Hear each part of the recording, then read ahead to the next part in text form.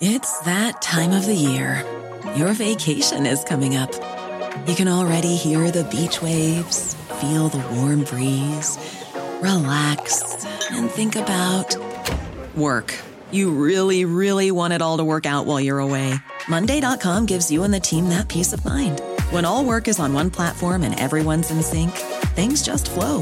Wherever you are, tap the banner to go to Monday.com.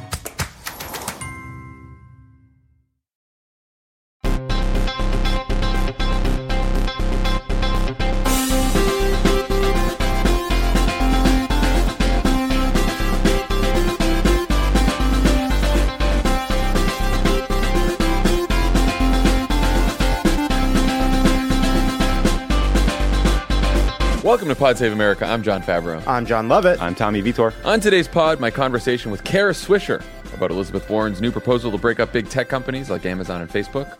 Before that, we're going to talk about the release of Donald Trump's new budget proposal, the latest Fox News drama, and the ongoing narrative about the supposed ideological divide in the Democratic Party. New Love It or Leave It is out this weekend, I hear. We had a fantastic episode in Madison, Wisconsin with the Lieutenant Governor of Wisconsin, Mandela Barnes. We had Anna Marie Cox. We had Akilah Hughes. It was a great episode. You should check it out. Check it out. We talked about Scott Walker. Milestone here at Crooked Media, the 100th episode of Pod Save the People is out. That's amazing. Congratulations to DeRay, Brittany, Clint, and Sam for 100 fantastic episodes. Yeah, and this is a good one. Interesting conversation about education in Haiti, things you don't hear about on a lot of other podcasts. They bring interesting news every week. Every single week, so please check it out. Also, we're on tour. We're going to be on tour in April in Boston and New Hampshire. Let's go get some tickets. Get those tickets. Crooked.com/events. You can go scoop some up now. There's still some tickets left. Scoop away. Like kitty litter. We did not go on tour this month in March because this weekend we were at South by Southwest for the premiere of the new Beto documentary, Running with Beto. Yeah. We watched it on Saturday. I just want to say the director of the film is a guy named David Modigliani. We have known each other since 9th grade. We either met in English class or when we were both told that we were not good enough to play quarterback at freshman football. The details don't matter. I'm so proud of this documentary. We started working on it like literally 2 years ago before we knew really who Beto was or what he was all about. But I think the cool thing about it is like, yes, you'll learn a lot about Beto, but also about how hard it is to run a campaign, how hard it is on your family, how hard it is on your staff. You'll get to know what he's made of. But then I think what really got to people in the room and moved them was the story of these three incredible volunteers that dedicated their lives to support his campaign. And I think you will come away inspired by how meaningful that work can be, even when you lose. Yeah. So it will be out several months on HBO, I think in May. But there's screenings happening all over the country, and check it out. Yeah, I mean, look, it'll get swept up in the Beto 2020 talk, but to me, it's the reason why I'm so happy that we worked on this is it captures a moment in time, which is how ordinary people responded to this devastating loss in 2016 and Trump becoming president, and how this state of people in Texas who, as they say, it's not just a Republican or Democratic state, it's a non-voting state, and what people did to get involved in politics again from the grassroots level is pretty inspiring. Yeah. So check it out. All right, let's get to the news. Donald Trump is releasing a budget proposal today that calls for more defense spending and $8.6 billion in additional funding for his wall, which he intends to pay for with across-the-board cuts to domestic programs like cancer research, clean energy funding, education, heating assistance, environmental protections. Incredibly, the president has also proposed a $241 billion cut to Medicaid and an $845 billion cut to Medicare. Sorry, did you say billion? I said billion. $845 billion. Billion to Medicare. Now, cut. Obama had proposed some of these Medicare cuts were in an Obama budget because what they are is overpayments to providers, and so it helps make sure that healthcare providers are focused on quality and not quantity. But that's some of the cuts. $845 billion worth of Medicare cuts. Trump 2020, Medicare for none. So obviously this budget is dead on arrival, right? No chance of passing a Democratic House. Not ever going to become law. What's the strategy behind releasing a budget like this? I don't know. I don't know what they're going for. I really don't know. I don't know why you would do this. You know, I think a lot of the attention out of the gate has been around the border funding, right? So it's clearly there's a strategy there, right? He wants to talk about the border. Yeah. And there's going to be a conversation, we'll have it here, about how he's cutting domestic programs, important things like education and the environment and healthcare to pay for a border wall. To me, you step back and the larger debate I think is worth having is he's cutting, somewhere around $1 trillion from healthcare to pay for $1 trillion in tax cuts for corporations and the wealthy. To me, ultimately, this is the tax cuts that he already passed. Mm-hmm. This is a manifestation of the plan that Republicans have had since George W. Bush. Step one, massive tax cuts for the wealthiest people that need it least, for corporations that are already doing really, really well, that already have huge amounts of cash on the books. Then turn around and say, because of the deficit we created with the tax cuts, we now need to cut spending drastically, including spending for things like Medicare, Medicaid, and Social Security. Yeah, I mean, you're right, Love it. I mean, the initial coverage seems to focus on the fact that he's asked for $8.6 billion in new wall funding and then $3.6 billion to replace the money he stole for this national emergency. That's $12.2 billion in total. There's also a big increase in military spending. He's increasing it to $750 billion from $716 billion last year. To your threshold question, why did they do this? I don't know. These budgets aren't real. Congress never takes it up and passes it. They're going to write it themselves, and obviously the Democrats are going to have a big say in this thanks to winning a bunch of House seats in 2018. So you just create this massive political liability for yourself by putting forward a plan that would absolutely gut Medicare. And I'm not really sure what the strategy is. As Democrats, I think the strategy should be, right now, they're trying to paint everything we do as the most radical proposal in the history of the world. We need to make clear people understand that this is an incredibly radical budget proposal. I think this is potentially the most politically damaging thing he has done in the lead up to the 2020 race yet. Yeah. I mean, because, and here's the thing, and I don't even know if it's Trump's priorities himself. Trump only cares about immigration. We know. He cares about the wall. He wants the wall. He's, he loves xenophobia. That's his deal. That's what gets him up in the morning. The rest of this budget, that in a 12-ounce Diet Coke, served, and whatever served cold in a glass, no person touched, and whatever Steve Ducey's going to say on Fox and Friends that morning. Steve Ducey, 12 out of 10. So that's what gets him up. But you have to remember, his OMB directors, the Office of Management and Budget, is Mick Mulvaney, right? And so great guy. His administration is still staffed with Paul Ryan, Tea Party, traditional Republicans who what gets them up in the morning is slashing government programs. The same thing that Paul Ryan, that got him excited around that keg all those years ago. Right. Yeah. Slashing government programs, especially around healthcare, around education, stuff like that, so they can pay for tax cuts, right? Let the market do everything. Don't have government do anything. Give everyone tax cuts. Don't give a shit about deficits and cut all the programs that people depend on. That's what gets traditional Republicans excited. And as usual, traditional Republicans usually tend to have the most unpopular policies, more unpopular even than some of Trump's policies to people, at least when you're looking at across the board, right? I mean, in 2012, people, look at how Obama ran the race against Romney, and a lot of times they point to, he painted Romney as this private equity guy, and that's all true. But I will say, when Mitt Romney selected Paul Ryan as his running mate, and we knew that we could run against now Romney and Ryan and sort of hang the fucking Paul Ryan budget around their necks, which was going to gut Medicare to pay for tax cuts, we were so excited because we knew how unbelievably unpopular that was, not just with Democrats, not just with independents, with some Republicans too. Yeah, I think that's what I thought of when I saw it. I was like, this is the Paul Ryan budget. This is what it would look like if Paul Ryan were in charge. And to your point, this is the budget is a detailed document. It's something that it takes a long time to produce. That's done over many months through many meetings. Now, usually in a functioning White House, what happens is all those different groups of policymakers coming together to kind of form different pieces of it. There's a system, an organized way in which those ideas float up through the process that end up into smaller and smaller meetings until there's big decisions made by the president and his senior team to decide, wait a second. The Mick Mulvaney's a nut bar. We're not going to put $845 billion worth of Medicaid cuts in this thing, Medicare cuts in this thing. But of course, there's no point at which Donald Trump intervenes and says, I think you should check Section J. These are my priorities. Yeah. Just a quick aside, just another reminder why the Tea Party is so full of shit. So one annoying thing about the way these budgets are formulated is you have your you have your military spending budget, and then you have another account that's called the Overseas Contingency Operations Funding, which is where Bush, unfortunately, Obama, a lot of presidents have funded the actual wars that are going on. So you have these massive additional expenditures, like hundreds of billions of dollars. Mulvaney used to call it a Pentagon slush fund. He was wildly opposed to so-called OCO funding. Now they are leaning hard into it, right? So all the things that these guys said that they lived and breathed for, the reason they were elected to Congress, they are now just folding on like a cheap suit Donald Trump. And by the way, after a decade of war in Iraq and Afghanistan, increasing defense spending ain't too popular either. No. Yeah.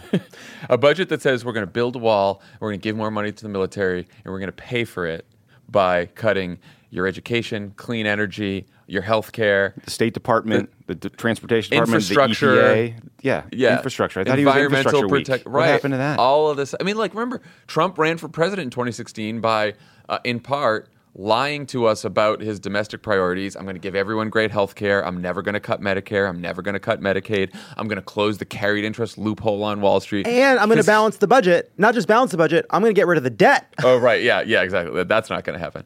But all Never. of those, he said all those things because, even Donald Trump sort of intuitively knew that it was popular to say those things. Yeah. Right. And knew that it was unpopular when Paul Ryan and other Republicans were running around saying that they would gut programs. And so in that way, Trump and Hillary, at least both the way that both of them campaigned on similar messages on the economy. Trump was completely full of shit. She was not. But to go now into 2020 with this budget, I think is a huge fucking political mistake. I think one thing we don't make predictions, but if I were to make a prediction, I'd make a prediction that we read a story about how angry Donald Trump is to have been blindsided by this Medicare cut. Oh, yeah. He's going to say, Mick's fucking killing me. Mick, you're killing me. Something like that. Yeah, or they're good. already starting because some reporters are noting that some of those Medicare cuts have been in Obama's budget, so they'll be like, "Oh, Obama did the same thing," and it's not the same thing. One other just sort of point on the budget too, though. I think it's worth sort of stepping back and having just an American decline moment. Love this.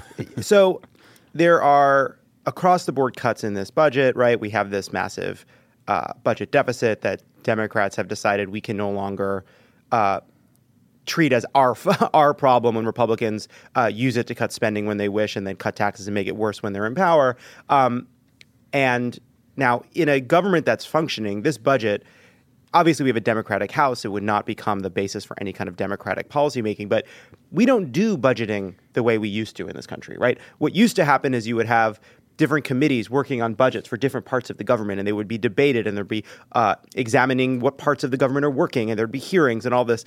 The way we govern right now is through continuing resolutions where we barely can keep the government open by maintaining the funding levels at a certain percentage of where they were before. And so the whole budgeting part of the government is completely broken. So the president's budget would be a policy document, kind of a political document under any administration. But right now, the disconnect between the way this budget will be sort of carried out and what actually happens inside of Congress, which is completely dysfunctional, Democrats will argue for cuts in defense and keeping the spending levels as they are for important priorities in education and the environment. Republicans will try to do across-the-board cuts to Medicare and Medicaid and to the government itself. There will never be an actual debate about how to make the government work better. There will never be a debate about where our money should actually go to make the biggest difference in people's lives. We will not have that conversation. Mitch McConnell would rather roll this document up and smoke it than actually pass it. So, yeah, dead on arrival. That's very true. A few other developments concerning Donald Trump's goon squad over the last few days. Bill Shine, the Fox president, Great guy. turned sexual harassment cover-up artist, turned White House communications director. He is resigning. Good subtitle for his bio, for his autobiography. A memoir. How I did it. He is resigning. He'll become a senior advisor to Trump's re-election campaign. Why do we think he left? Can I do a little thing real quick? Yeah. Can Okay. you guys name all of Trump's White House communications directors? Okay, hold today? on. All right. No. Did that guy Jason ever get in? Jason. We are including him. Jason. He pulled out, Miller. Miller. There was that guy whose name Bossy. Dubkey. Michael Dubkey. And then Hope Hicks. Yep. Spicer was acting. Yes, he had two jobs. Yes. And then after Hope Hicks, Obviously, Bill Shine. was Bill Bill Shine Shine. after Hope Hicks? Who were we missing then? No, we're missing somebody. You're missing a big one. Oh, Scaramucci. yeah, the Oh, the 10 Days of Mooch. he says 11. That That's so funny that we he don't want to says rob him 11. of that one What day. a day. What a trivia. So we don't know why Bill Shine is going to the campaign. I mean, it is a little weird that he's resigning suddenly. There is a tendency for like some people in the White House who are high-level advisors go to the re-election campaign. There's been some reporting that maybe, Donald Trump didn't really gel with Bill Shine that much because he thought someone wrote somewhere he thought he was getting Sean Hannity, but instead he got Sean Hannity's lackey. Right. Here's what I And know so we he got. didn't really. Here's what we know we got. Every political reporter dusting off their worst "the Shine wore off" joke on Twitter. That we got a lot of. I'm glad you did that before I made one. I think I just don't think Bill Shine was very good at the job. I mean, what we saw him do was have Trump do little videos outside the Oval and that they would release on Twitter, and then he quadrupled down on doing Fox News interviews. I think Jane Mayer's piece in the New Yorker that's all about how Fox is a propaganda wing of the Republican Party said he'd done 45 interviews with Fox as president. So that's hardly groundbreaking. Yeah. He was also getting millions in severance package money from Fox as he was White House communications director. Same So time. That's odd. Severance money that he got after leaving because he was covering up all of Roger Ailes' sexual harassment. Yeah, cool. I also think that we don't know, right? Like either it's a deliberate effort to put him in charge of the campaign, or it's a deliberate effort to get him out of the White House. Right, we don't know how we don't know real. yet. I will say, so if it does turn out that his job inside of the campaign is real, if they're putting him there because they, even if they didn't think he did a good job at the White House, they recognize his value. I think that Bill Shine, who was a senior part of the Fox News team, who was incredibly well connected inside of that organization and respected inside of that organization because it's an organization of ghouls. That person being in charge of the campaign, I think we're not fully prepared for just how intertwined the 2020 Trump campaign and the 2020 Fox News apparatus are going to be connected, because we forget, but in 2016, Fox News did keep Trump at arm's length for huge parts of that campaign. The primary. In the primary. And yeah, they got behind him in a big way, but I don't think we're really ready for they have fully transformed into a pro-Trump organization. Even in the past 2 years, it's gotten worse. They covered up the Stormy Daniels story during the campaign too. We're learning more Sean and more Hannity about him. appeared on stage with the candidate. Yes, but now with Ailes dead, Yeah. what we have seen is an off the rails kind of connection, and Bill Shine running comms inside of the Trump campaign, Fox News fully behind. There will be basically a merger now. It's also true that Trump is his own communications director. He likes doing rallies. He likes tweeting. He likes going on Judge Gene's show. That's not going to change. It's also not possible to be a successful communications director for Donald Trump. Yeah. Speaking of that ghoulish organization, we had two more examples over the weekend that clearly demonstrate what a mistake Democrats are making by not rewarding Fox with a debate. Fox host Jeanine Pirro said that Ilhan Omar's hijab may mean that she's against the Constitution. And then Media Matters discovered audio of Tucker Carlson's old appearances on a radio show where he defended statutory rape and said absolutely disgusting, perverted, misogynistic things about all kinds of famous women. In response, Carlson said he refuses to apologize, of course, and that if you want to know what he thinks, watch his show. This morning, Fox did say that they have talked to Jeanine Pirro about what she said, and so they've reprimanded her, I guess, by talking to her. So I assume that Chris Wallace and Brett Baer and all the real journalists at Fox News are gonna push for Tucker's ouster. What do you guys think? The Jeanine Pirro thing to me, Tucker Carlson saying things on this radio show, they're ghastly, horrible, perverted, strange, immoral, disgusting things. The Jeanine Pirro thing to me is a signal example, right? It is just cut and dry. She went on television and she just decided to pump into the baby boomer brains of her audience just pure, unadulterated anti-Muslim bigotry. If you're wearing a hijab, it means you can't love America. You should be suspicious of Muslims. How could somebody be a Muslim and be a faithful American? It was clear as day, pure racism. There is usually it's not pure, right? Usually they add a mixer. They put a little tonic water in it, but this was pure fucking racism. And getting an apology is just not enough, right? And so to the Chris Wallace, Brett Baer, Shep Smith point of this, it's again, okay, you're a reasonable journalist.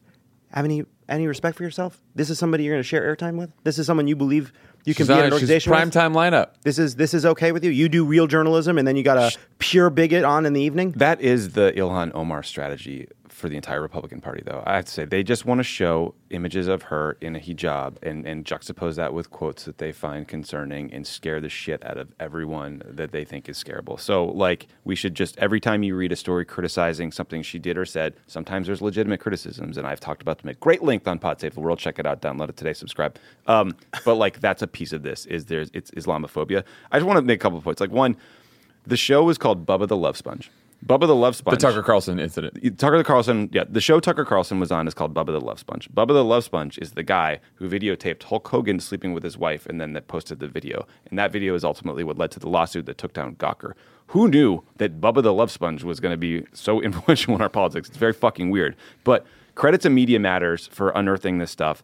I should note that they're having a protest outside of Fox News headquarters on Wednesday at 11 a.m. in New York because Fox is having an emergency meeting with their advertisers. So if you want to send a message and you want people to actually care there, let the advertisers know, because that's the only reason the Bill O'Reillys and the people actually and the Glenn get Becks too. Yeah, Years, it's the only thing that's worked. Tucker Carlson is their most popular host in their most popular time slot. That is Fox News. And by the way, this wasn't just like bro-y shit. Like a lot of it was like, oh, I'm a incendiary shock jock. He said something where he defended Warren Jeffs, who was this like polygamist religious/cult leader, and was sort of saying what he did was okay, Jeffs. At Warren Jeffs' trial, they literally played the jury audio of him raping a 12-year-old girl. That's how fucked up this guy was. And he was joking about and defending this person of all the people on the planet to joke about and defend. So you can't explain that away, buddy. Why can't Democrats answer tough questions from Fox News? I won't do it again. We did it on Thursday. I won't do it again. Just one other thing on Tucker Carlson, too. Tucker Carlson is an opportunist. He started out as a kind of serious-ish conservative writer. Then he saw where the wind was blowing. He becomes a CNN kind of bloviating pundit and gets to host Crossfire and represents conservatives in a moment where that was a great way to be a success.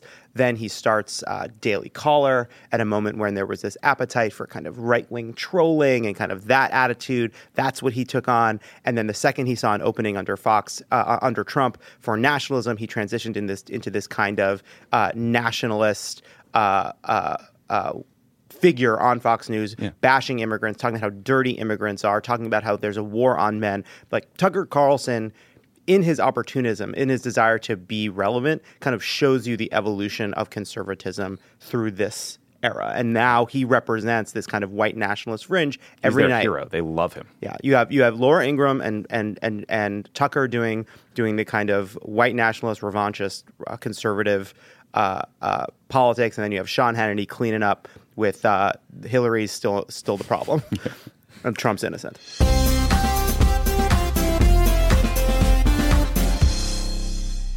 This show is sponsored by BetterHelp. How do you cope when there's something weighing on you or something you need to get off your chest? You know the best way to do it? Best way to cope is to talk about it. Not just cram it down, not do what generations of New Englanders have done, just stuff their feelings down, maybe cover it with a coat of booze. No. You got to talk to someone. You got to work it out, get it off your chest. And just by doing that, you will feel better. We all carry around different stressors, big and small. When we keep them bottled up, it can start to affect us negatively. Therapy is a safe space to get things off your chest and to figure out how to work through whatever's weighing you down. If you're thinking of starting therapy, give BetterHelp a try. It's entirely online, designed to be convenient, flexible, and suited to your schedule. Just fill out a brief questionnaire to get matched with a licensed therapist and switch therapists anytime for no additional charge. Get it off your chest with BetterHelp. Visit betterhelp.com/PSA. Go today to get 10% off your first month. That's BetterHelp, HELP.com/PSA. It's that time of the year. Your vacation is coming up. You can already hear the beach waves, feel the warm breeze, relax, and think about work. You really, really want it all to work out while you're away. Monday.com gives you and the team that peace of mind. When all work is on one platform and everyone's in sync, things just flow. Wherever you are, tap the banner to go to Monday.com. You can host the best backyard barbecue when you find a professional on Angie to make your backyard the best around. Connect with skilled professionals to get all your home projects done well. Inside to outside, repairs to renovations. Get started on the Angie app or visit Angie.com today. You can do this when you Angie that. All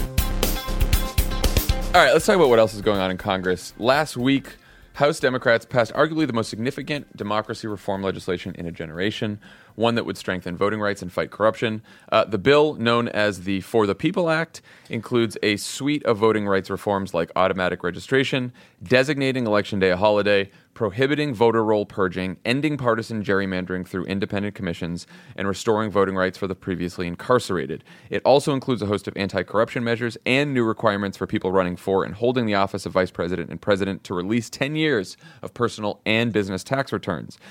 For the People Act would also establish new disclosure requirements for dark money groups and set up a new small dollar matching system for the public financing of congressional campaigns, where the government would provide $6 for every $1 raised in small contributions. So none of these measures on their face seem partisan or ideological, but Mitch McConnell has called this bill the, quote, Democratic Politician Protection Act and refuses to allow a vote in the Senate because, quote, I get to decide what we vote on. That's a great example of begging the question and the actual reason. Like, why won't you bring it up for a vote? Because I don't have to bring it up for a vote. Yeah. And because it will, because I think that when more people vote and it's easier to vote and there's less money in politics, it will help Democrats. That is what Mitch McConnell is admitting. He's honest. When there's more democracy, it hurts the Republican Party. That's basically what that's Mitch McConnell. Yeah, well, I mean, so sure. So this isn't obviously becoming law. House Democrats passed it. It's not going to go anywhere in the Senate while Mitch McConnell's there. What, if anything, can Democrats do here? How big of a deal should we make about this bill? I mean, I think it's arguably the most important thing we could do as a party and as a democracy would be to push to make it easier for people to vote, automatic registration, an election day, they're trying a whole bunch of ways in this legislation tries a whole bunch of ways to lessen the influence of big money in politics. There's the 6-to-1 matching system you talked about, but there's also something that's called the Disclose Act, which requires super PACs and nonprofits to disclose who's giving them checks of over $10,000. Like all the way the Koch brothers and these big money creeps like the Mercer families are manipulating our politics would targeted by this bill. So unfortunately, like the thing was completely wiped out of the headlines last week because the Democrats were fumbling around over this dust-up about Ilhan Omar's comments about Israel. But I do think like we need to push this really hard. Obviously, it's not going anywhere in the Senate, but I think you could peel off pieces and try to pass it in states. I think you should figure out an organization to run ads to put money behind this, to like build a movement and build support for this kind of legislation, because they're wildly, wildly popular proposals. Recent polling from the PAC and Citizens United found that 82% of all voters and 84% of independents said they support a bill of reforms to tackle corruption. So it should be like a thing we are bludgeoning Mitch McConnell with every day. It should be a huge 2020 issue. Every Democratic presidential candidate should be talking about it. And I think all of the Democratic Senate candidates should be talking about it too, because, we get a Democratic president in there and we don't flip the Senate. This bill still isn't happening because Mitch McConnell still isn't bringing it up for a vote. We flip 3 Senate seats. We control the Senate. Chuck Schumer's already talked about how much he likes the bill, how much he wants to pass it. It is the kind of bill that if we have, at best, we're going to have 51, 52 votes in the Senate at best. Then, you could see maybe picking off some Republican senators on some parts of this bill, maybe, but probably not, which is why, again, got to get rid of the filibuster if you want to pass it. Yeah.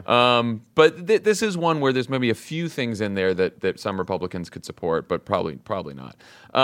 McConnell, while he refuses to hold a vote on the For the People Act, does want to hold a vote on the Green New Deal, to put Democrats on record. Now, is this as smart of a political move as Mitch McConnell thinks it is?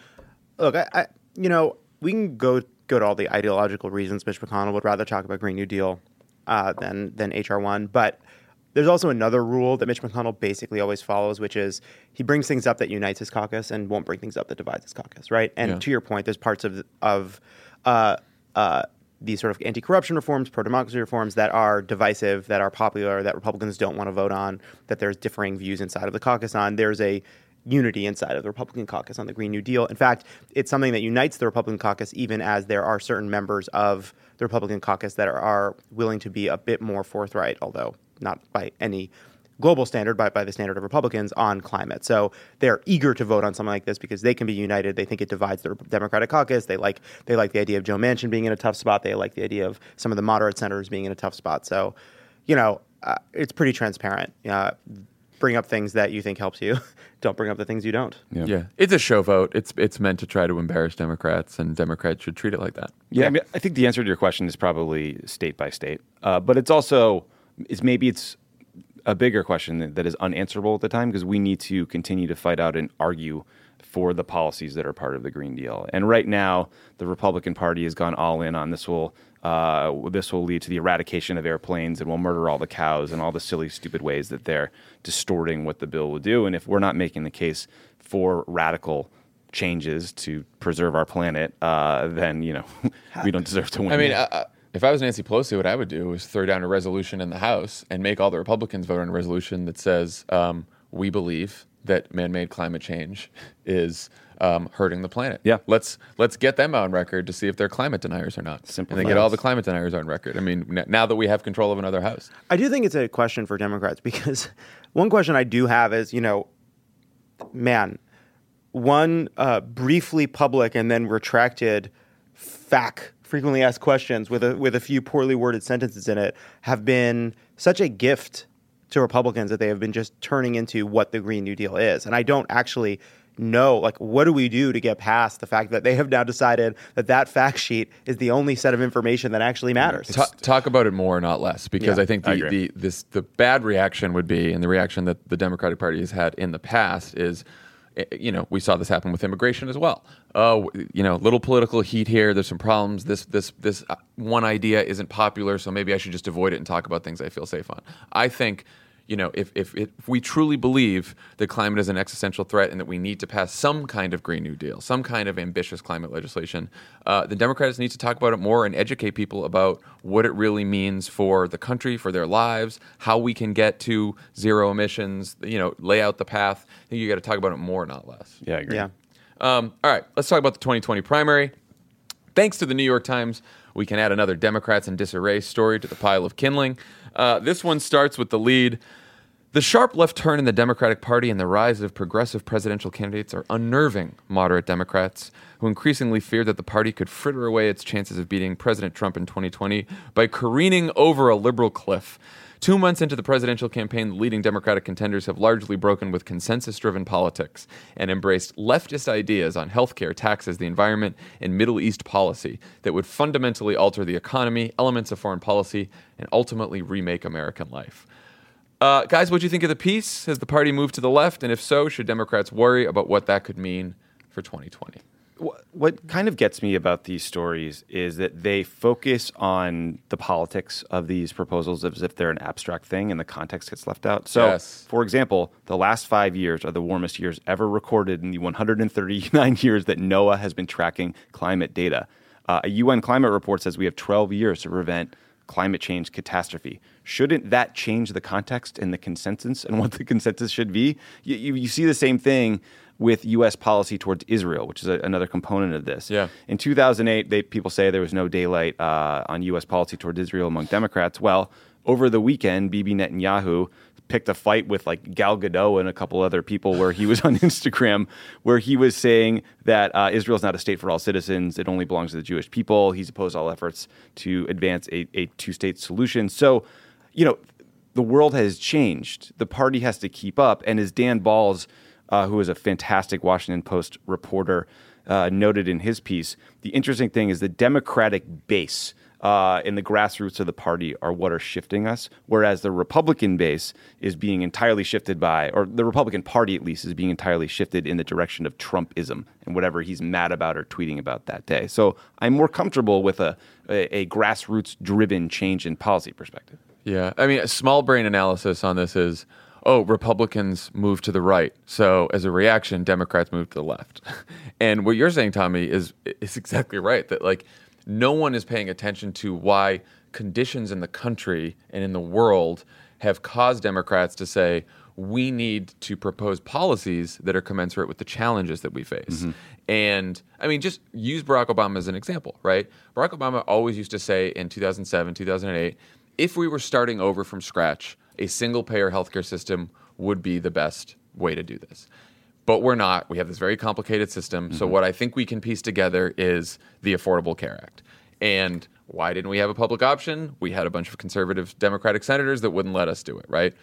Since the Affordable Care Act has passed, all the Republicans have done is tried to chip away at it. And especially, and we've noted this before, they've tried to chip away particularly at the private insurance regulations that we put in place. And so, and they've tried to chip away at Medicaid too. And so because of what Republicans have done in response to the Affordable Care Act, because deductibles are still too high, because there's still too many people uninsured, because there's people fucking, raising money for their surgeries on GoFundMe, that's why Democrats have said, okay, we need to go even further than the Affordable Care Act now. It is the conditions on the ground that have changed the policy, not the politics of the Republican Party or Trump. Yeah, I think that's right. I think another piece of it, too, is the intransigence that the Republicans showed for Barack Obama, even when he was moderate, even when he tried to get their votes on a Recovery Act that was conservative by any standard economist laid out for what was needed in the face of the greatest financial crisis since the Great Depression.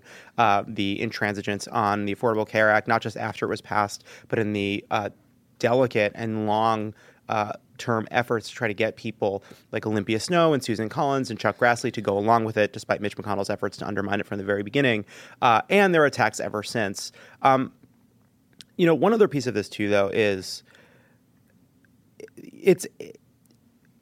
there is a left shift in the policymaking apparatus, to your point, right? Because we don't believe we look at the scale of the problems we face. We look at the opposition we face. We look at the attacks we'll face no matter what we do. And you come to the conclusion that we should just be for the biggest and boldest version of what we believe in, because Republicans will call it socialist no matter what you do. And because economic equality is getting worse, the environment's getting worse, corporations are getting more and more powerful. The Koch brothers are doing everything they can to stymie everything we do. Wealth is concentrated in fewer and fewer hands. But also, I do think that it exaggerates the amount of shift inside of the party. I think the presidential debate has moved to the left. I think that there's a left debate on Twitter. But I don't know that it's not representing the fact that Cory Booker's out there saying that he wants to keep the filibuster, Right. You've got moderates, anything that Democrats will end up doing in the Senate will need people's votes like Joe Manchin, Well, there is still a sizable block of moderate votes inside of the Democratic Party that ultimately will be need to win over to anything we try to pass. And not just among politicians, right? I mean, the argument in favor of this thesis, of this piece, goes something like at least half of all Democrats call themselves moderate or conservative, Democratic voters.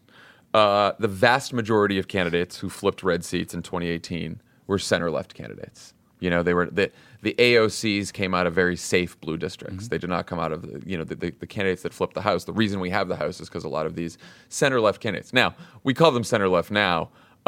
They would have been thought of as very progressive back in 2008. So it tells you that none of these candidates are like third way DLC mushy moderates that flip these red seats. Like they were all in favor of the Affordable Care Act. They made most of their campaign about it, right? They talked about healthcare all the time. So these are pretty progressive candidates. But still, is there any merit to this argument that, okay, the debate on Twitter, like you said, the policymaking apparatus has pretty much gone a little further to the left for what we believe are good reasons, but we probably have some work to do convincing Democrats that this is the way to go. Yes. I mean, look, the argument for it is, one, there are moderates out there too, but, so let's take Medicare for All, for example.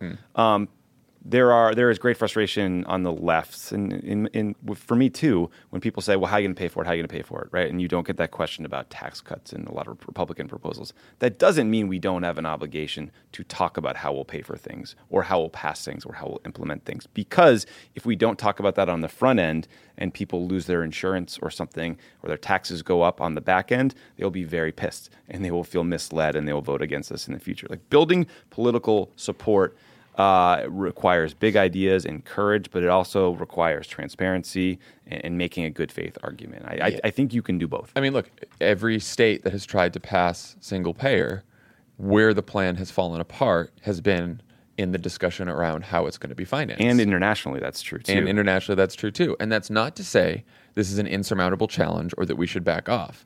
It is to say that we and look, it's one thing to say we have cared too much about deficits in the past. Absolutely. 100%. It's one thing to say the Democrats are always like, ready to talk about how they're going to pay for every single penny of spending. And like, maybe they don't need to do that. I get that too. But there's a difference between saying that and then saying we never have to worry about spending. We never have to worry about talking about taxes or how we're going to pay for stuff. Like, I don't think that is in line with most of the Democratic electorate. I would also say too, though, like, it's interesting what's defined as radical, right? Because to Tommy's point, something we've talked about all the time, these radical positions that are now becoming the mainstream inside the Democratic Party are broadly popular. They're not just popular even among, like, a wealth tax, a higher marginal tax rate for the wealthiest Americans, whether it's the Warren proposal or the AOC proposal. Those are popular amongst Democrats, independents, and Republicans. By the standard of what's radical, according to pundits, the American people are quite radical. What I do think is often missing, though, is, you see this with, John Hickenlooper.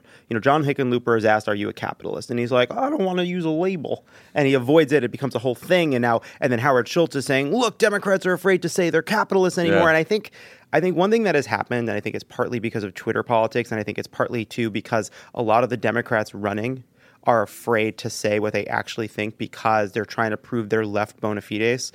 It's interesting that one of the only people willing to just go out there and say, I'm a capitalist, is Elizabeth Warren, is because she doesn't believe she has to worry about proving that she is a progressive. Right. Or Sherrod Brown saying, you know what, I think we should do a Medicare buy-in before we go to Medicare for all, because he also doesn't think he needs to worry about his progressive bona fides. So because you have a lot of people, including people like Kirsten Gillibrand, Kamala Harris, Cory Booker, who are worried that they won't seem progressive enough, there are few, and this was also true of Hillary Clinton, they refuse to go out there and say, I'm not a socialist, I am a capitalist, but here is the version of capitalism I support. A version of capitalism where we have strong regulations that prevent abuse of power, that prevent consolidation, that prevent pollution, that protect workers, that protect consumers, and a safety net in which everyone can get education, everyone get healthcare, and people pay their fair share in taxes. That, like, a humane, fair version of a market-based system in which workers and ordinary people don't feel like there's a boot on their fucking necks, which, by the way, is part of a global consensus about what an economy should look like, whether it's, a version of the social democracy you see in Europe or the kind of right-wing version we currently have and moving that to the left. So to me, one problem we have is the only people out there outlining an ideology, a coherent ideology, are the left wing of the Democratic Party and the right wing of the Republican Party. They are not equivalent. They are not equivalent by any stretch. But what is missing is an articulation of what it means to be a Democrat. Not on the left, not on the center, but like, what is a consensus version of what it means to be a Democrat? Yeah. And I would like to see more people talk about that. I think the greater danger for candidates is not what ideology they choose if they truly believe that ideology, right? The danger is not being too lefty in your ideology or too centrist or too righty in your ideology. The danger is saying what you think you need to say to get elected. So know what you believe and say it. And either it works or it doesn't work. But don't go down this road where you're like, oh, well, the Twitter folks and the lefty folks say this is an important policy, so I'm going to say this. Or, oh no, I shouldn't say this because this is too centrist. Or I don't want to be like this is bedeviled Democrats for decades now. And in the past, it used to be they would say things and they'd go to the most centrist moderate position because they were, school uniforms and all this fucking bullshit. Or, I mean, in 2008, it led a lot of them to vote for the Iraq War, right? And so it went the other way for a while. Now it could also go like, the new fad is that AOC is very popular, so I must agree with everything AOC says. If you do, that's great. But if you don't, say that. And also, come on, man, Hickenlooper, like you have to clean it up the next day. You had a brewery. You're a capitalist. It's okay. Look, if Elizabeth Warren can go out there and say she's a capitalist, you can too. We believe in a free market. It's still America. And by the way, you look at what the left of the Democratic Party, of the Democratic policy debate is advocating. Look, people are using labels like Democratic Socialist now. I think that's fine. But they're talking about Medicare for all. They're talking about universal college. What they're talking about is a strong social welfare state that protects people from the excesses of capitalism, something every liberal believes in. It's not things have not things have changed. The party has shifted to the left, and that's good. It means we can talk more honestly about how big the problems that are and the scale of the solutions we need. That's fine. But you don't have to ignore what you actually think. If you believe in a free market economy, you believe in people starting businesses and competition, if you believe in that kind of a regulatory state, just fucking say it. So the question we don't ask enough is, what do voters think of all this, or even just Democratic voters? So new poll out this weekend, over the weekend by the Des Moines Register, about taken of Democratic caucus goers in Iowa. Mm-hmm.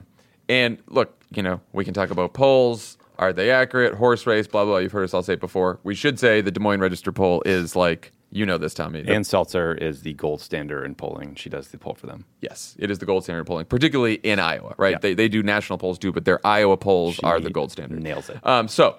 Right now, Joe Biden is the most popular choice among potential Iowa caucus goers, even though he's still not officially in the race. 27% of respondents said that Biden would be their first choice, while 25% said Bernie Sanders would be their top choice. Elizabeth Warren is next with 9%. Kamala Harris is at 7%. Beto O'Rourke is at 5%. And everyone else is between 0 and 3%. But aside from the horse race, which changes, it's early. Some people are in, some people aren't. I thought one of the most interesting parts of the poll was this. If Biden decides not to run, 30% of those who name him as their first choice candidate would switch their allegiance to Bernie Sanders, whom they named as their second choice. So what, if anything, does this tell you guys about this debate about ideology in the party, that Biden, the supposed big moderate in the race, a third of his supporters would just jump on the Bernie bandwagon if he wasn't in there? Feels like it tells you that a lot of people would like to support someone they've heard of and that they like based on decades of having heard about them. Yeah. Right? Like, what a radical idea. I mean, but it is in the coverage. Yeah, I know. I mean, I would love to touch on the horse race for a minute after this, but you guys, if you want to dig into go. The thing that's let's become what we despise. No, but the thing that's interesting about Iowa is a poll like this early, like, yes, it's bad to be at 0%, but I also think no, you hate to see it. Radical point. But it's also bad to be ahead, because Iowa is not necessarily about winning or losing. It's about expectations and exceeding expectations, because there's always a couple tickets out of Iowa, so say the national press. So I would not be worried if I were in third, fourth place, if my name ID was growing, if people were responding to the things I was saying. It is a little scary to have an early poll that sets this really high floor for you as a candidate at like 25, 30%, especially if 900 people jump into the race. Like, it creates complications about how your win or loss or third place win or second place win will be received by the National Press Corps. And the momentum that comes out of an Iowa caucus result is earned media that no amount of money can buy. Not even Howard Schultz could purchase the value of a good Iowa caucus result. Totally agree. I thought a couple other interesting points in the poll, Lovett, I want you to respond to. Okay. 70% of respondents say they believe Biden's political views are neither too liberal nor too conservative, but instead are about right. That's the highest percentage of any candidate tested. 44% think Bernie is too liberal. 48% says his views are about right. That's the highest percentage of anyone who thinks a candidate is too liberal. And then 43% of voters say that Sanders' time as a candidate has passed, while 31% of voters say that of Biden. So on the people aligning with Biden's views, I think that he is on a Barack Obama motorcycle, just racing to that nomination. That thing is, there was that poll that came out that showed that on the Republican side they identify as conservative Republicans. On the Democratic side, they identify as Obama Democrats. And right. I think that there is look, Democrats are right now, and I think this also speaks to why, by the way, why there's a lot of people who would shift from Biden to Bernie. I think there's a lot of Democrats out there who feel two things. One, they want to beat Trump more than anything they've ever wanted in their lives. Yes. And two, they're not confident in their ability to make that decision. I've talked about this before, but I think there is a sense in which we're going into the most important primary in our lives without being totally confident in how to make that decision.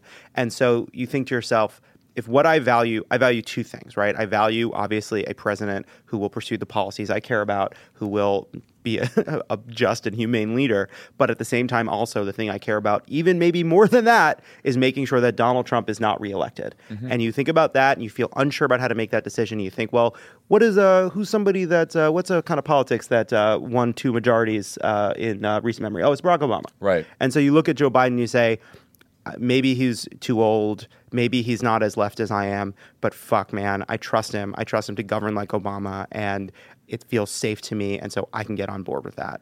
Yeah. And look, I think for Bernie and for Biden, some of this probably has to do with, maybe a lot of it, we don't know for sure, very high name ID, almost universal name ID. Everyone knows who Bernie Sanders and Joe Biden are, at least the Democrats who answer these polls.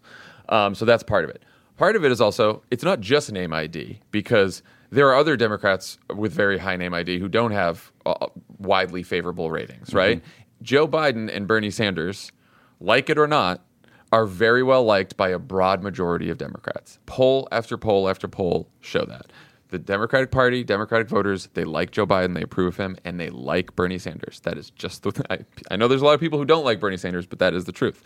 That said, neither Bernie Sanders nor Joe Biden has really ever had to sustain any kind of period of negative campaigning against them. A lot of attacks. I don't think there's ever been an attack ad run against Bernie Sanders. I think so.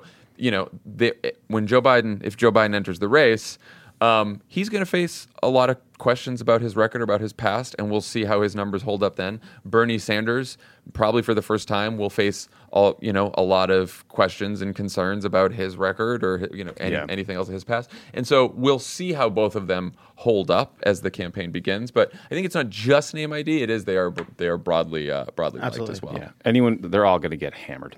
I mean, anyone who gets in this race, like the Oppo researchers are coming, and it's going to get brutal. And the issues we're going to be talking about in 6 months, we will not have heard of today. Potentially. That is very true. No one knew who Reverend Wright was for a very long time. Issues, controversies, scandals. We're going to have 25 a day once this thing really starts heating up. It's going to suck. Okay. When we come back, my interview with Recode Decode's Kara Swisher.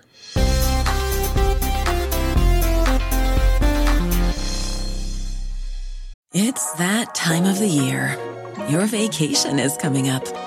You can already hear the beach waves, feel the warm breeze, relax, and think about work. You really, really want it all to work out while you're away. Monday.com gives you and the team that peace of mind. When all work is on one platform and everyone's in sync, things just flow. Wherever you are, tap the banner to go to Monday.com. You can host the best backyard barbecue when you find a professional on Angie to make your backyard the best around. Connect with skilled professionals to get all your home projects done well. Inside to outside, repairs to renovations. Get started on the Angie app or visit Angie.com today. You can do this when you Angie that. Are you like me and tracking the polls obsessively this election year? Well, Dan Pfeiffer's right there with you, and he's taking them seriously, but not literally. Take an average of the polls.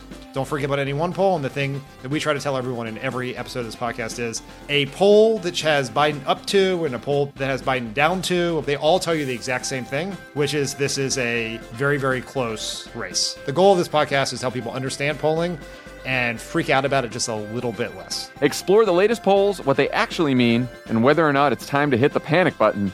Tune into Polar Coaster with Dan Pfeiffer, Crooked's latest subscriber-exclusive show. To get access, subscribe to our Friends of the Pod community only at crooked.com/friends.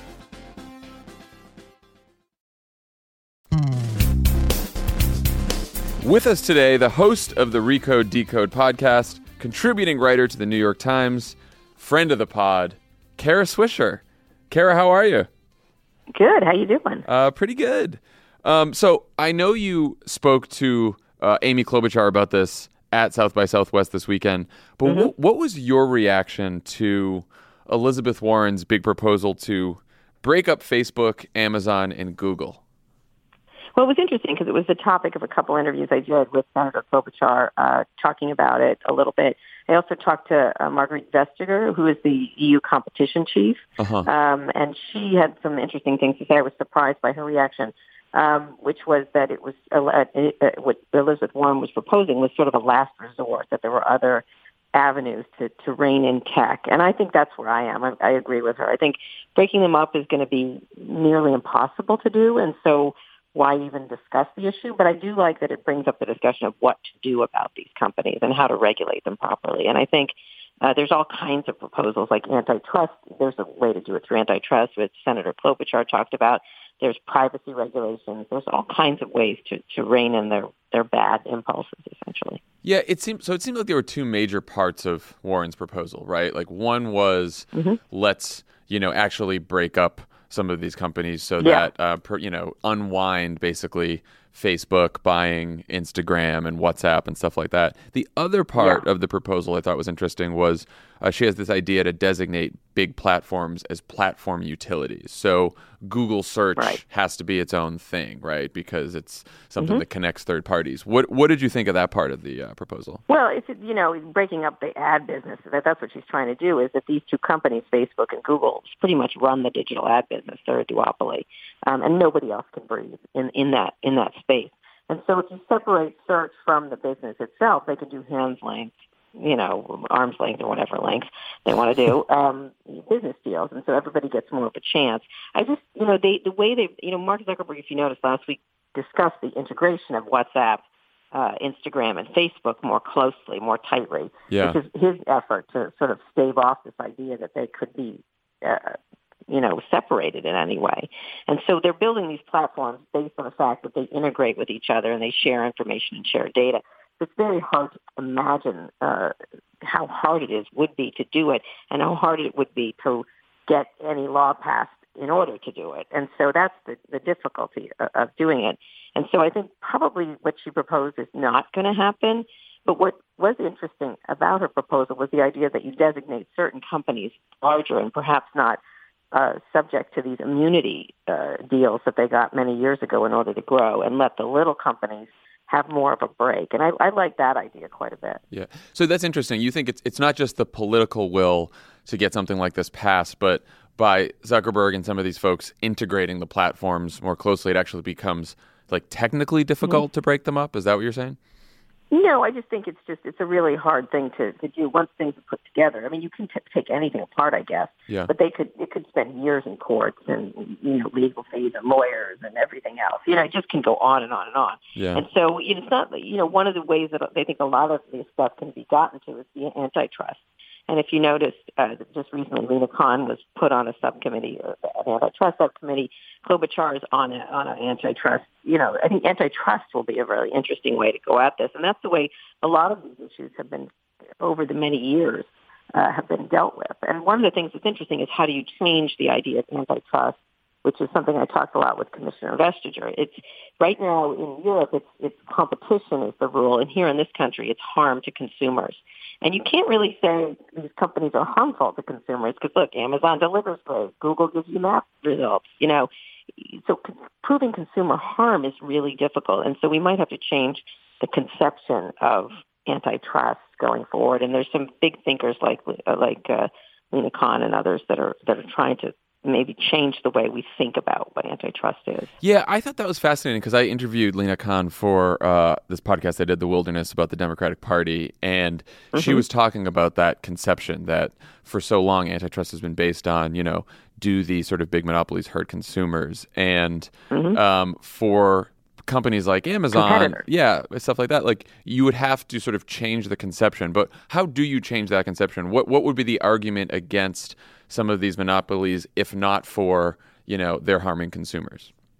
Well, they harm rivals. They harm competition. And I think that's really the area is that, the way I look at it is that essentially Google, Amazon, and Facebook are like three semi-trailers running down a 3-lane highway, and nobody could get by them. And, if you look at some of the statistics, startup creation is at its, I think, 30-year low. It's some number like that, where there's not a lot of startups that can get around these companies. They either get bought by them, like I mean, Vestager was talking about the idea is like you have DeepMind in Europe, which was a great company, gets sucked up by Google. The Israeli companies get sucked up by Google. The good U.S. companies get sucked up by Facebook. And so the question is, should we allow these companies to buy more stuff? That's one thing. Should they be not allowed to buy anything else, essentially? Yeah. Or should we figure out a way to make startups more, give them more advantages so that they don't get pushed down by these large companies, which is what's happening right now. So Warren's proposal doesn't directly take on privacy issues. She says that by breaking up Facebook, the company would feel pressure from Instagram and WhatsApp to improve user experience and protect privacy. What steps, if any, do you think the government can or should take to regulate these companies in a way that would actually focus on privacy, better protect people's privacy? Or do you think this is something called a privacy bill, a national privacy bill? They have in Europe, and it's GDPR and there's many others going on in Europe. They're much more stringent. And a lot of people feel they're too stringent. Some of them, like the right to be forgotten, really couldn't happen in this country for a number of reasons, including the First Amendment. And then there's the California privacy bill, which is coming into place in 2020. And that's considered the strongest one, although some people think it doesn't have enough teeth. And so a national privacy bill, which we don't have, is something that should happen. Now, I've talked to Representative Pelosi about this. I've talked to a number of senators. And there's a lot of appetite for creating a national privacy bill. And Senator Klobuchar also talked about this. And so that's what does a privacy bill look like? What is a privacy bill that doesn't advantage the big players? Because one of the things is if it make it too stringent, the only people that can afford to follow the rules of these privacy bills are giant companies with their legions of lawyers. And so it pushes down startup innovation. And maybe you could have something could be more clever in how you figure out how to protect small companies and not allow the big ones to take this massive amounts of information and abuse them the way they've been doing. Another thing is just allowing 72 hours after a hacking, knowing that you've been hacked. Like there's not even that law, essentially. And so things like that, there's all kinds of low-hanging fruit, but a national privacy bill really should be on the agenda for whoever wins the next election or who is thinking about it. And it's moving, probably it'll start in the House and then move to the Senate there's a bunch of senators that are interested in the topic. What did you make of your interview with Senator Klobuchar? How does she differ from Warren on some of these issues, and what other sort of proposals did she have by way of regulating the tech industry? Interesting. She's different. She's as you know, she's more centrist. I mean, it's just so obvious. She's more measured. I'd like to investigate this before I make a decision about these companies. I'd like to see, that kind of stuff. And she's a prosecutor background, so she's going to do that. She's going to have that inclination. So she's not coming up with the big, bold ideas, I think, compared to Warren. I mean, that's pretty obvious, but she's much more considered. That said, she had a couple of things that she talked about. One was the idea that if they share data, if these big companies share data, that they get taxed on this. And so that there's a taxing scheme for the way they use data. Other people think we should pay people for their data to be used, but hers was that as they use this data, that it gets taxed at different points as they take advantage of it. And that was somewhat interesting. She had also, 3 days before, which nobody paid attention to, had called for a renewal of the FTC investigation of Google that had sort of gone nowhere in this country. That got a lot of traction in Europe, but went nowhere in this country. And so she called for that to be renewed. And I think she's relying on the idea that you take the money that you tax these companies with and you put it into the FTC and other investigative organizations to look at these companies and to better regulate them. And so that was her idea, was that you take the money from taxing, make these agencies that are supposed to watchdog these companies much more robust, and that was the way she wanted to approach it. That's interesting. She's a smart, she's a very canny legislator and gets a lot of stuff done. So it seemed more, it may be duller, but it definitely is something that seems more doable. What do you make in general about the deterioration of the relationship between Democrats and Silicon Valley? Yeah, that's interesting. I mean, there's some that are still friendly. I think Cory Booker's been spending some time here. Yeah. Kamala Harris is probably going to benefit the most from big tech money. She's California senator and everything else, and she's not, completely hostile the way Warren is. Warren's coming in with the billionaires taxing and this and that, so she's not their favorite. And when she came to our code conference, I can tell you they did not like her message in any way many years ago. Mm-hmm. But I think that I think it's just growing. I mean, I think people are still smarting from the 2000s. They're still angry about the 2016 election. One big tech executive said they're just still angry at us over that, and I said it's a good thing to stay angry about. So I think that's part of it. And then on the Republican side, it is a little bipartisan. The Republicans are continue to push the narrative that these companies are biased against them and against conservatives, which is a ridiculous thing. But that's their feeling, is they don't trust big tech. They think it's run by a bunch of liberals, when in fact it's not. It's run by a lot of libertarians for sure. Right. But they're in that camp. So it's interesting. The pressure is on tech. Do you think how much either side likes them too much? I think. I was going to say how much concern or worry is there among sort of tech CEOs, tech leadership about sort of the political pressure and the political wind shifting, right? Because Republicans are suspicious for their reasons, Democrats are suspicious for their reasons. Like, do you get a sense that they're feeling the political heat? I think they are. I think that, it's kind of sat out. They were very behind Barack Obama, right? But they kind of sat out Hillary Clinton. They didn't. Some did. A few different tech people did, but it wasn't an overwhelming rush to give Hillary Clinton money in her election. I think they're definitely aware that they've got to keep their heads down. Now, some of these companies are still doing really well, right? Facebook stock has been up recently. I think they're aware regulation is coming, and they're doing their best to hire as many lobbyists as possible. The biggest spending line growth in most of these companies are lobbyists. They've learned from the Microsoft example, which essentially ignored Washington, and then to its detriment, that they're not going to do that, and they're going to buy the town like everybody else. And that's really the case. Is these companies aren't changing the world. They're not doing else. They're just businesses in it to make money, and they're going to do anything they can to protect what they got. And so they'll be doing the block and tackling of figuring out who to lobby and who to get on their side. Yeah. Senator Schumer's pretty pro-tech in a lot of ways. I think it's probably one of their friends, and there's a bunch of others. But it's going to be a tough road for them in terms of, especially if there's any other big hack, or if there's something found out around the election, or if there's another data breach or something, whatever, another Cambridge Analytica kind of thing. So they have to be careful about how they roll out all these different technologies going forward. Which of the candidates are you most eager to talk to next, and who do you find interesting in the field right now?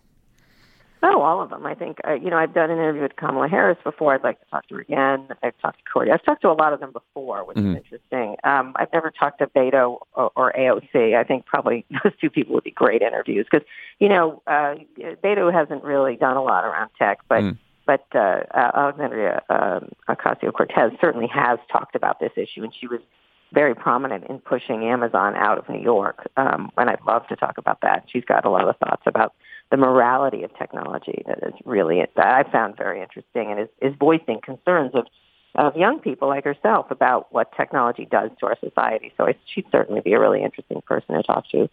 And I'd like to talk to Donald Trump, obviously. I'd love to talk about his tech use and how he looks at the tech industry. Because he's been very hostile to tech in a lot of ways, most especially Jeff Bezos. But what's the most burning question you have for Donald Trump? What would you ask him if you sat down with him? I want to know the mechanics of his tweeting. I really just do. I think of these things. I mean, I know he's got that weird little guy that tweets for him, Dan Scavino. But I just would love to understand how he thinks about reaching out to people directly. And I'd like to know what the Russians, and there's so many questions to ask him about whether he thought the Russians use technology to facilitate. I'd like a direct answer from him rather than just him screaming no collusion. I'd like to understand really more about that. And I certainly would like to, because, he's got a guy who's a tech guy running his campaign. And so that's what they're doing from targeting and stuff like that in this next election cycle. I think they've probably got in a massive machine, all focused on targeting voters because they've got to get a small group of people to really vote if they want to win, because they've certainly alienated lots of people, and maybe they can keep them from voting and get their base out. They're going to use a lot of technology to do so, I think. Last question. You are, of all journalists that I know, so good at getting a lot of these tech CEOs to get off their talking points, to draw them out. Everyone should go listen to your last interview with Mark Zuckerberg from months ago, which was just outstanding. How do you, as an interviewer, sort of approach Like, what's your strategy when you sit down with some of these folks, knowing that they have been coached, they have their consultants, they're told to stay on their talking points? Like, how do you draw them out like that? Well, one advantage is I've known them for longer than you have, right? So I've known them before they were billionaires. So like I said, like sort of onto them. Like I knew what they were like before they became this. Yeah. And so I have a good awareness of maybe some of their weaknesses that you might not have, and so that helps me. And I don't mean weaknesses. It's more like I know them, and so when they start to spew the crap, I'm like, what? Huh? Like, what did you just say? And so one of the things I think reporters tend to do a lot, I don't mean as an insult to reporters, but they're very docile. Like, they don't want to be disliked, or they're too difficult, right? Or they're too, obnoxious. And so you can either go one of two ways. And so they kind of go around, a lot of them go around a question like, so Mark, some people think that in the election there may have been some issues by Facebook, and there was some issues in Myanmar. You know what I mean? It goes on and on. And I just am like, how do you feel about people dying in Myanmar because of things you invented? Like, I go right to the question. Yeah. And I don't think that's a particular skill. It's just like I cut through the meandering question and go right to it. Or what do you think about this? Why did you do this? And I think it unnerves them because I don't come around it sideways, and I'm not impolite, but I'm certainly not polite. It's a mix, but it's a place between them that I think works well. And I often know more than them about other companies, right? And so I talk to everybody, and they only talk to their little group, their little bubble group, whether it's Facebook or at Google or wherever. And so when they say something, I can counter it probably better. I'm not smarter than them for sure. I'm not even close to as smart as all these people are, but I just have a lot more information, I think, which is helpful. You do a pretty outstanding job, and that is some great advice for aspiring reporters and journalists. Kara, thank you for joining us. Love it. Me and John love it. That's how we do it. Yeah, you and John love it. Yeah, that's great. Yeah, you can knock him off his game. Kara, thanks for joining us today. Appreciate it as always, and we'll talk to you soon. All right, thanks a lot. Bye. Thanks to Kara Swisher for joining us today, and we'll talk to you later. I'll tell you something, John. What's that? Could use a South by Southwest. Jesus Christ. Have a great week, everyone.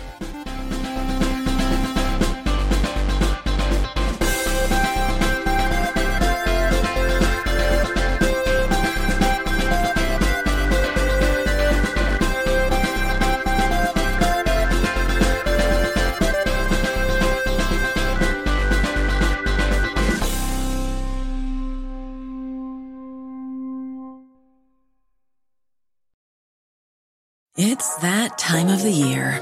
Your vacation is coming up.